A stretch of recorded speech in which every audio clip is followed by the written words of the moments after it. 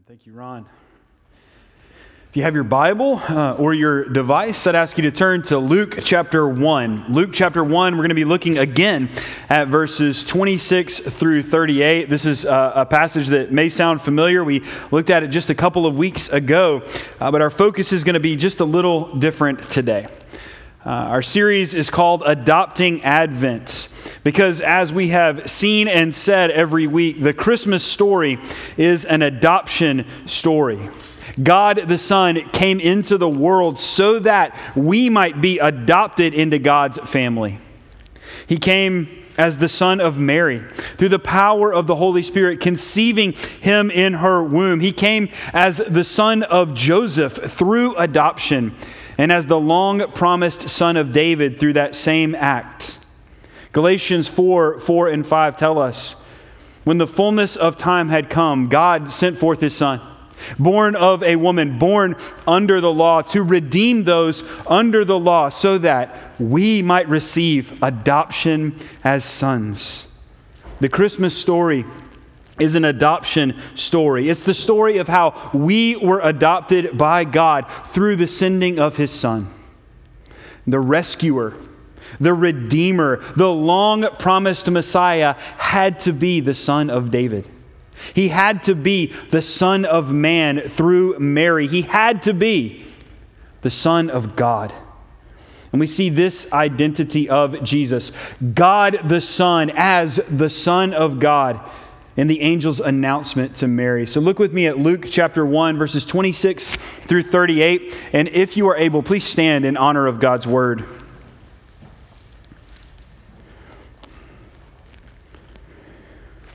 In the 6th month, the angel Gabriel was sent from God to a city of Galilee named Nazareth, to a virgin betrothed to a man whose name was Joseph, of the house of David. And the virgin's name was Mary. And he came to her and said, "Greetings, O favored one, the Lord is with you." But she was greatly troubled at the saying, and tried to discern what kind of greeting this might be. And the angel said to her, "Do not be afraid, Mary, for you have found favor with God. And behold, you will conceive in your womb and bear a son, and you shall call his name Jesus. He will be great and will be called the Son of the Most High. And the Lord God will give to him the throne of his father David, and he will reign over the house of Jacob forever, and of his kingdom there will be no end." And Mary said to the angel, "How will this be, since I am a virgin?" And the angel answered her, "The Holy Spirit will come upon you, and the power of the Most High will overshadow you. Therefore, the child to be born shall be called Holy, the Son of God. And behold, your relative Elizabeth in her old age has conceived a son, and this is the 6th month with her who was called barren. For nothing will be impossible with God." And Mary said, "Behold, I am the servant of the Lord. Let it be to me according to your word." And the angel departed from her. The grass withers and the flowers fall, but the word of our Lord endures forever. Let's go to him in prayer. Almighty God, you have given us grace at this time to come together to your word. You have promised through your well-beloved Son that where 2 or 3 are gathered in his name, there you will be also. We ask you to fulfill in these moments our desire for you to speak powerfully to us, to transform us, to encourage us, to sustain us, and to challenge us. Grant in us, in this world and in the time of this season of the year, the knowledge of your truth. And Lord, in the age to come, give us life everlasting. We pray all these things in the name of the only begotten Son of God, Jesus Christ our Lord. Amen. You may be seated. I once got to see the Rockettes Christmas Spectacular. Now, I didn't see it at Rockefeller Center in New York City. I saw it at the Opry House in Nashville, Tennessee. And it really was an awfully good time. The dancing and the singing and the Santa Claus was amazing. Everything was so enjoyable, so much fun, so filled with holiday cheer, but I was really blown away with how the show concluded. And that was with an absolutely splendid living nativity. Animals were brought on stage. It was just a beautiful tableau, but while I was moved by the images before me, the thing that really brought me to tears was this narration that was happening while the living nativity was taking place before my eyes that I had never heard before. And the narration was this: he was born in an obscure village, the child of a peasant woman. He grew up in another obscure village where he worked in a carpenter shop until he was 30, when public opinion turned against him. He never wrote a book. He never held an office. He never went to college. He never visited a big city. He never traveled more than 200 miles from the place where he was born. He did none of the things usually associated with greatness. He had no credentials but himself. He was only 33. His friends ran away. One of them denied him.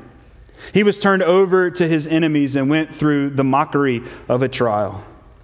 He was nailed to a cross between two thieves. While dying, his executioners gambled for his clothing, the only property he had on earth. When he was dead, he was laid in a tomb, a borrowed grave, through the pity of a friend.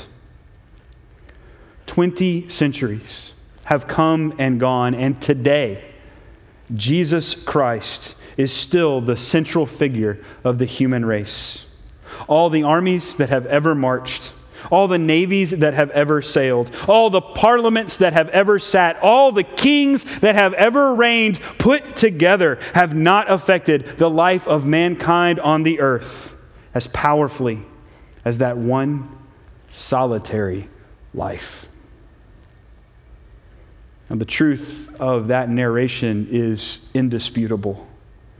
The season that we are in, where all over the world, people, religious or not, of all languages and nations and backgrounds, they celebrate his birth, whether they know it or whether they don't. And it's just a small example of how true it is that this one solitary life changed the world forever. It's an indisputable truth, but how is it possible? And people have tried to explain how this simple, humble, plain life by human standards could have so revolutionized everything. And usually those explanations tend to end up somehow at, well, the right confluence of events happened at just the right time that somehow made this possible. It's nonsense.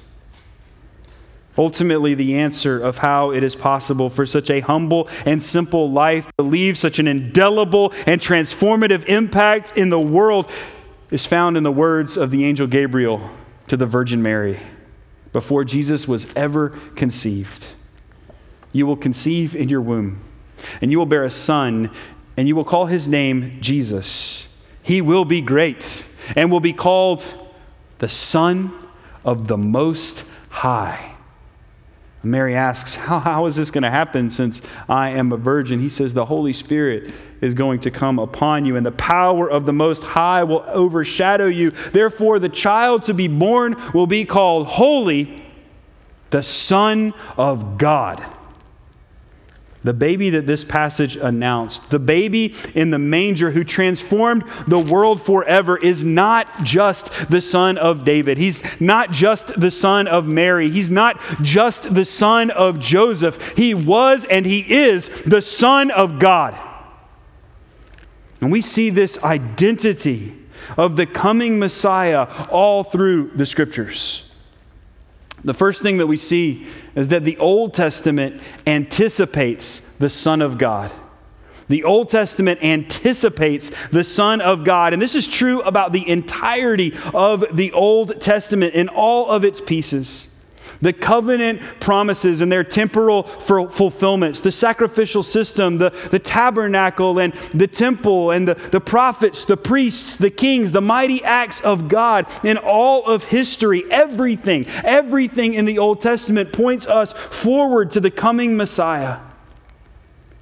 But we specifically see that this one who will fulfill the role of Messiah, the Redeemer of God's people, will and must be the Son of God.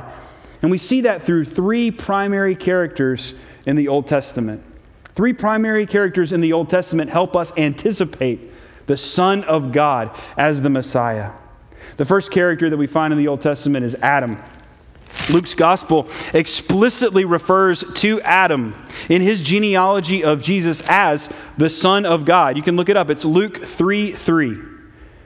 This does not mean that Adam was somehow divine, that Adam was God the Son. No, he was not. This is analogy.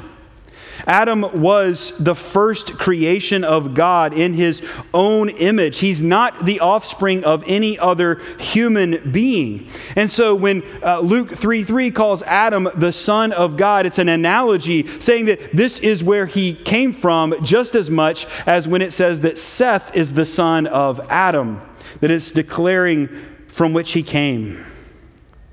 Adam's role as the first human was to relate to God as Father, to bear God's image, to display God's worth and his character, to glorify and magnify God's glory in all things in his creation. But we know that when tested, Adam failed.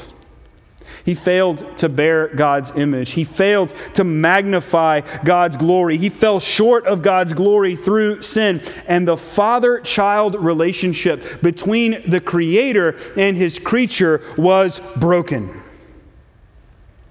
In contrast to Adam, Jesus is the offspring of a human being. He is the offspring of the woman, the Virgin Mary. But he is also the true Son of God. He is God's eternal Son who is the image of the invisible God, Colossians 1:15. He is the radiance of the glory of God and the exact imprint of his nature, Hebrews 1:3. Being fully God from all eternity, the true Son of God came to do what Adam and every human being since, including you and me, failed to do. He bore God's image perfectly as a human being. He glorified God fully in his person and his work. And Jesus restored the father-child relationship between God and the people that he made in his image. Which is why Paul refers to Jesus, the Son of God, as the last Adam in 1 Corinthians 15:45. The Old Testament anticipates the Son of God through Adam. The second character that we see is the Old Testament anticipates the Son of God through Israel, the corporate people of God. When God is at work rescuing his people from slavery in Egypt, you know that he sends plagues of judgment on Pharaoh and on his people in Egypt. 1, 2, 3, 4, all the way up to 9. And Pharaoh, in his hardness of heart, refuses to let Israel go. And so the Lord promises one more plague. The Lord tells Pharaoh through Moses, Israel is my firstborn son. Let my son go that he may serve me. If you refuse to let him go, behold, I will kill your firstborn son. Exodus 4:22 and 23. And we remember the Passover. We remember that it was this final plague that made Pharaoh relent and liberate the Israelites from slavery and captivity in Egypt. And all through the Old Testament after the Exodus, the Lord relates to Israel and refers to Israel as his son.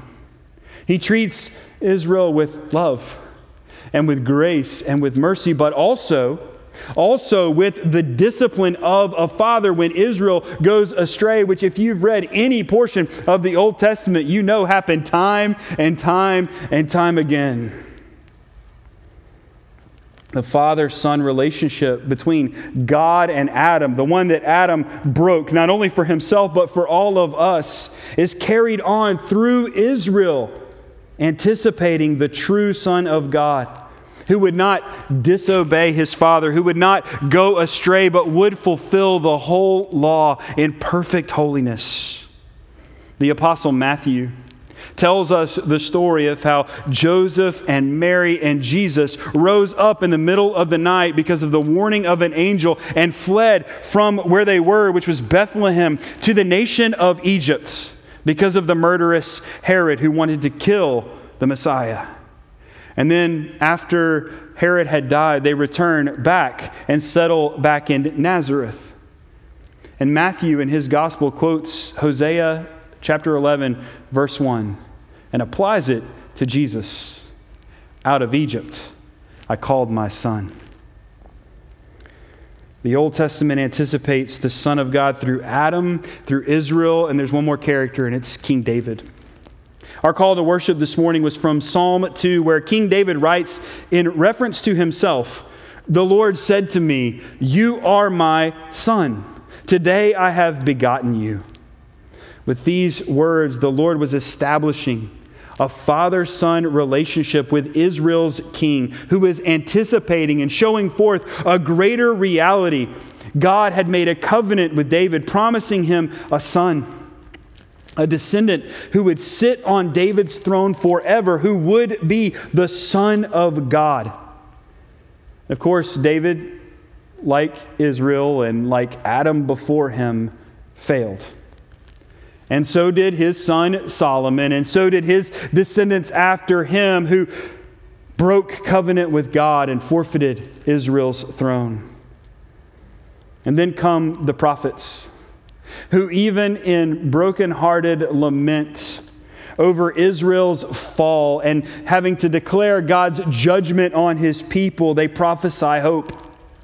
That a king will arise, that a son of David will be the true Son of God and will do what David and what Israel and what Adam had failed to do in restoring the relationship that was lost in the fall, in rescuing God's people from their sins, in ruling and reigning over God's kingdom in righteousness.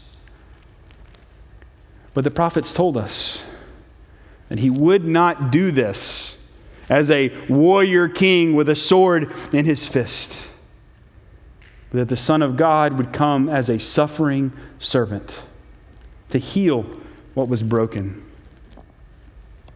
He had no form or majesty that we should look at him, no beauty that we should desire him.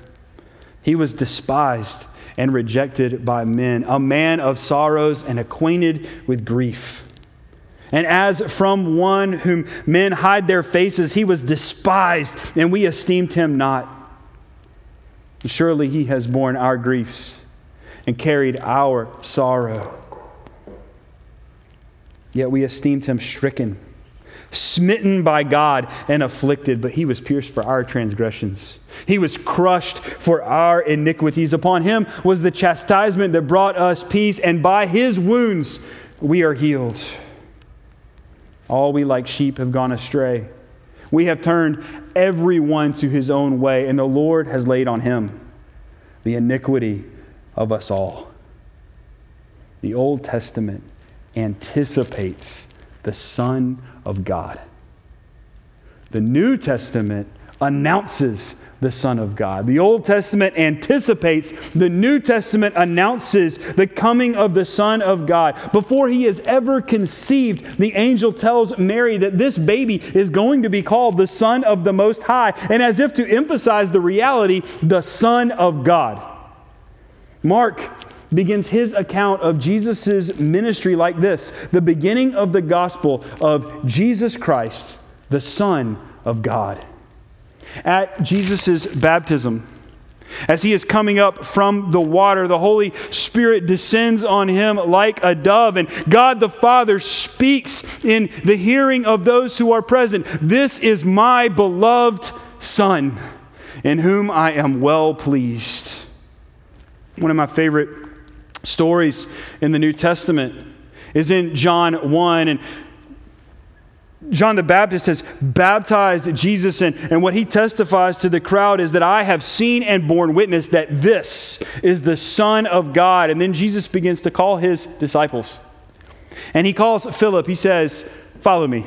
And Philip does. And so Philip is with the Lord for a little while, and then he sees his friend Nathanael.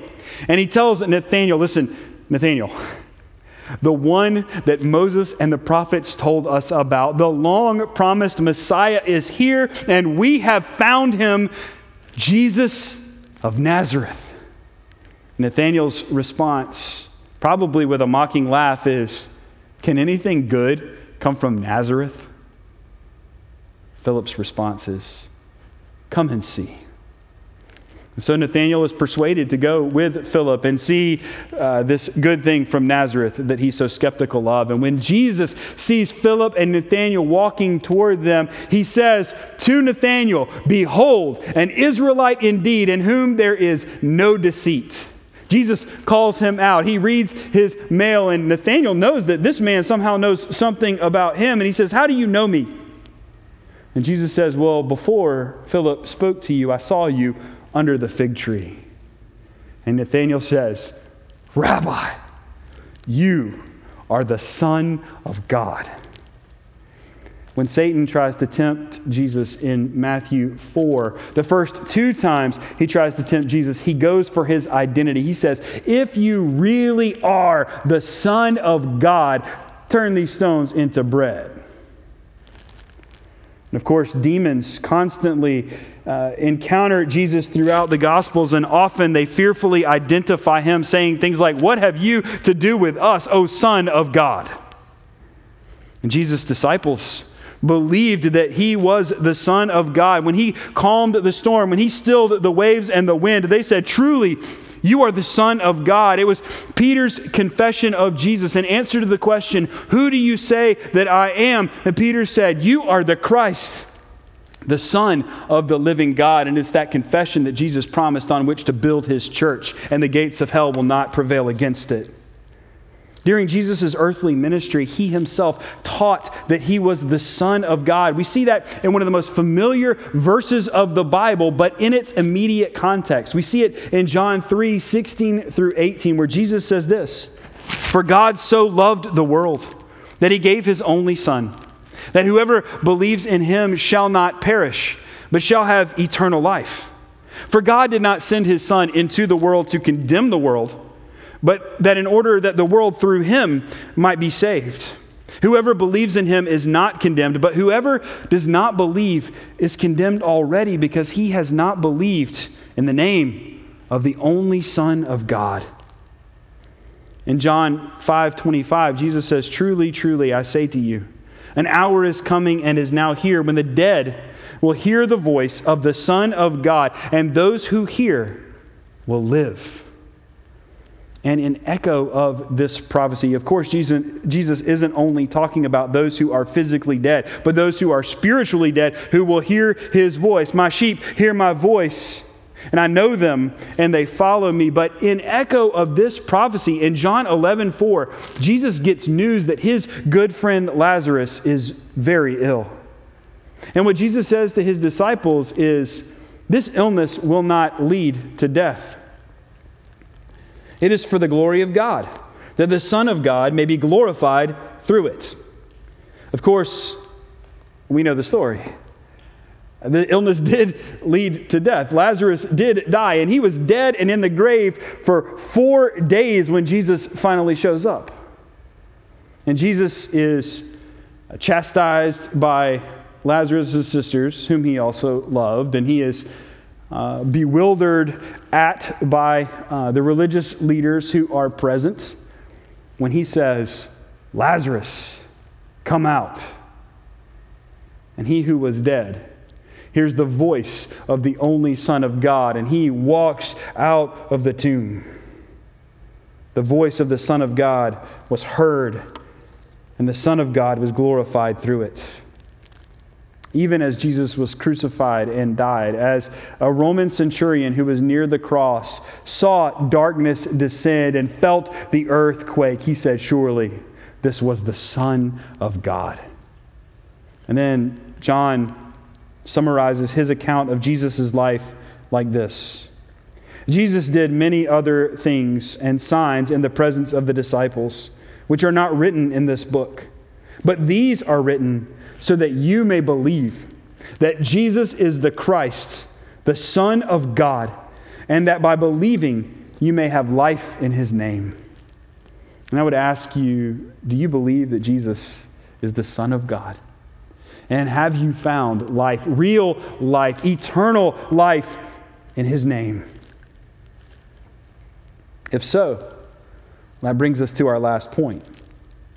The Old Testament anticipates the Son of God. The New Testament announces the Son of God. But you are adopted through the Son of God. You are adopted through the Son of God. And we'll meditate more on this together on Christmas Eve. But the truth is, you and I were once orphans. We inherited and we embraced Adam's failure and broken relationship with our Creator. Like the nation of Israel and like King David, we received grace and favor from God, but we still could not heal the rift in our relationship on our own. We did not and could not live as the children of God, bearing his image, magnifying his glory. So, the Lord Jesus Christ, the only Son of God, begotten from the Father before all worlds, God of God, light of light, true God of true God, begotten, not made, of the same essence of the Father, through whom all things were made, for us and for our salvation, came down from heaven. He became incarnate in the womb of the Virgin Mary and was made human. He was crucified for us and was buried. The third day, he rose again according to the Scriptures. He ascended to heaven and is seated at the right hand of the Father. He will come again with glory to judge the living and dead. His kingdom will never end. Why? Because he is the Son of God. We were orphans. We were alienated. We were, due to our own rebellion, cut off and without hope and without God in the world. But when the fullness of time had come, God sent forth his Son, born of a woman, born under the law, to redeem those under the law, that we might receive adoption as sons. And maybe today, you in this room or you in my hearing online, perhaps you're still an orphan. Perhaps you have not come to know and believe that Jesus is the Son of God, that his death in your place provides everything you need to stand righteous before a holy God, that Jesus took away your sins and offers to you adoption and eternal life.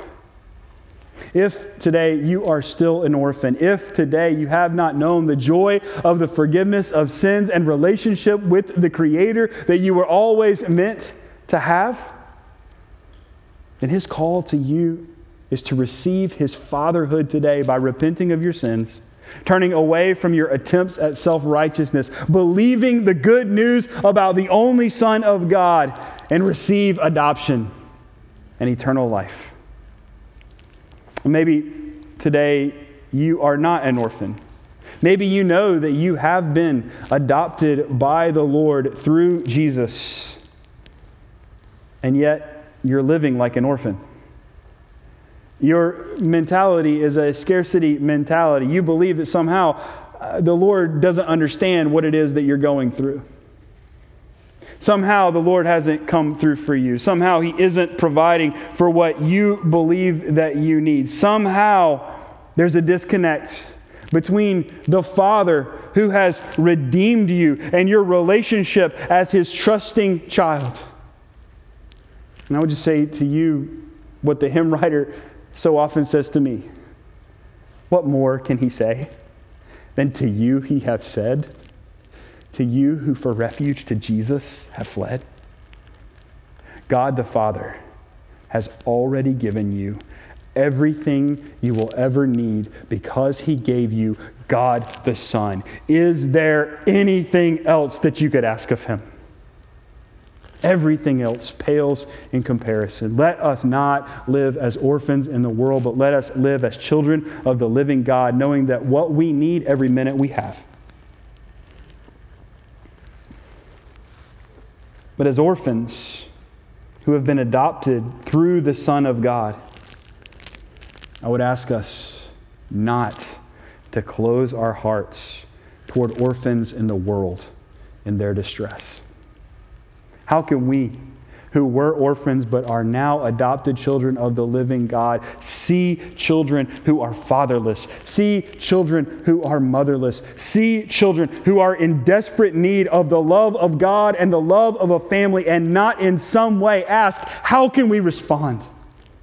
How can we in some small way, how can we with personal sacrifice, how can we reflect the love that God has shown to us in adopting us for the sake of these children?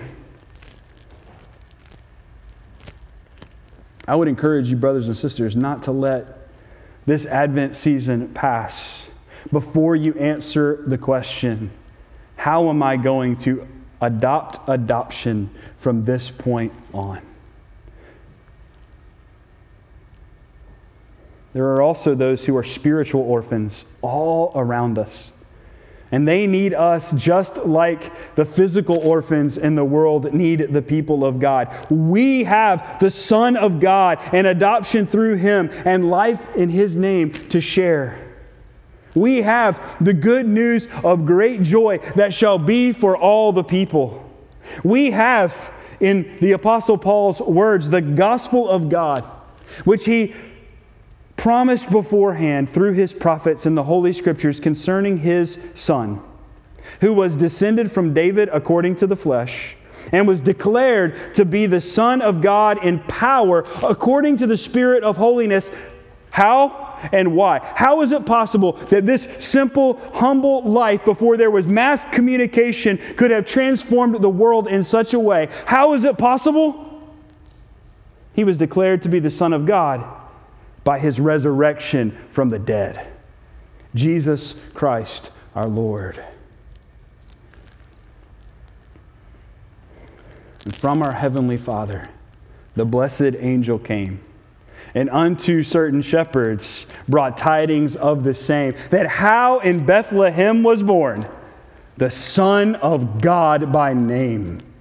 O tidings of comfort and joy. Tidings of comfort and joy. Let's go to the Lord in prayer. Father, we thank you for so great a salvation. We thank you for adoption. We thank you that you call us your children. Let us always marvel at this, and particularly in this season. Lord Jesus, thank you.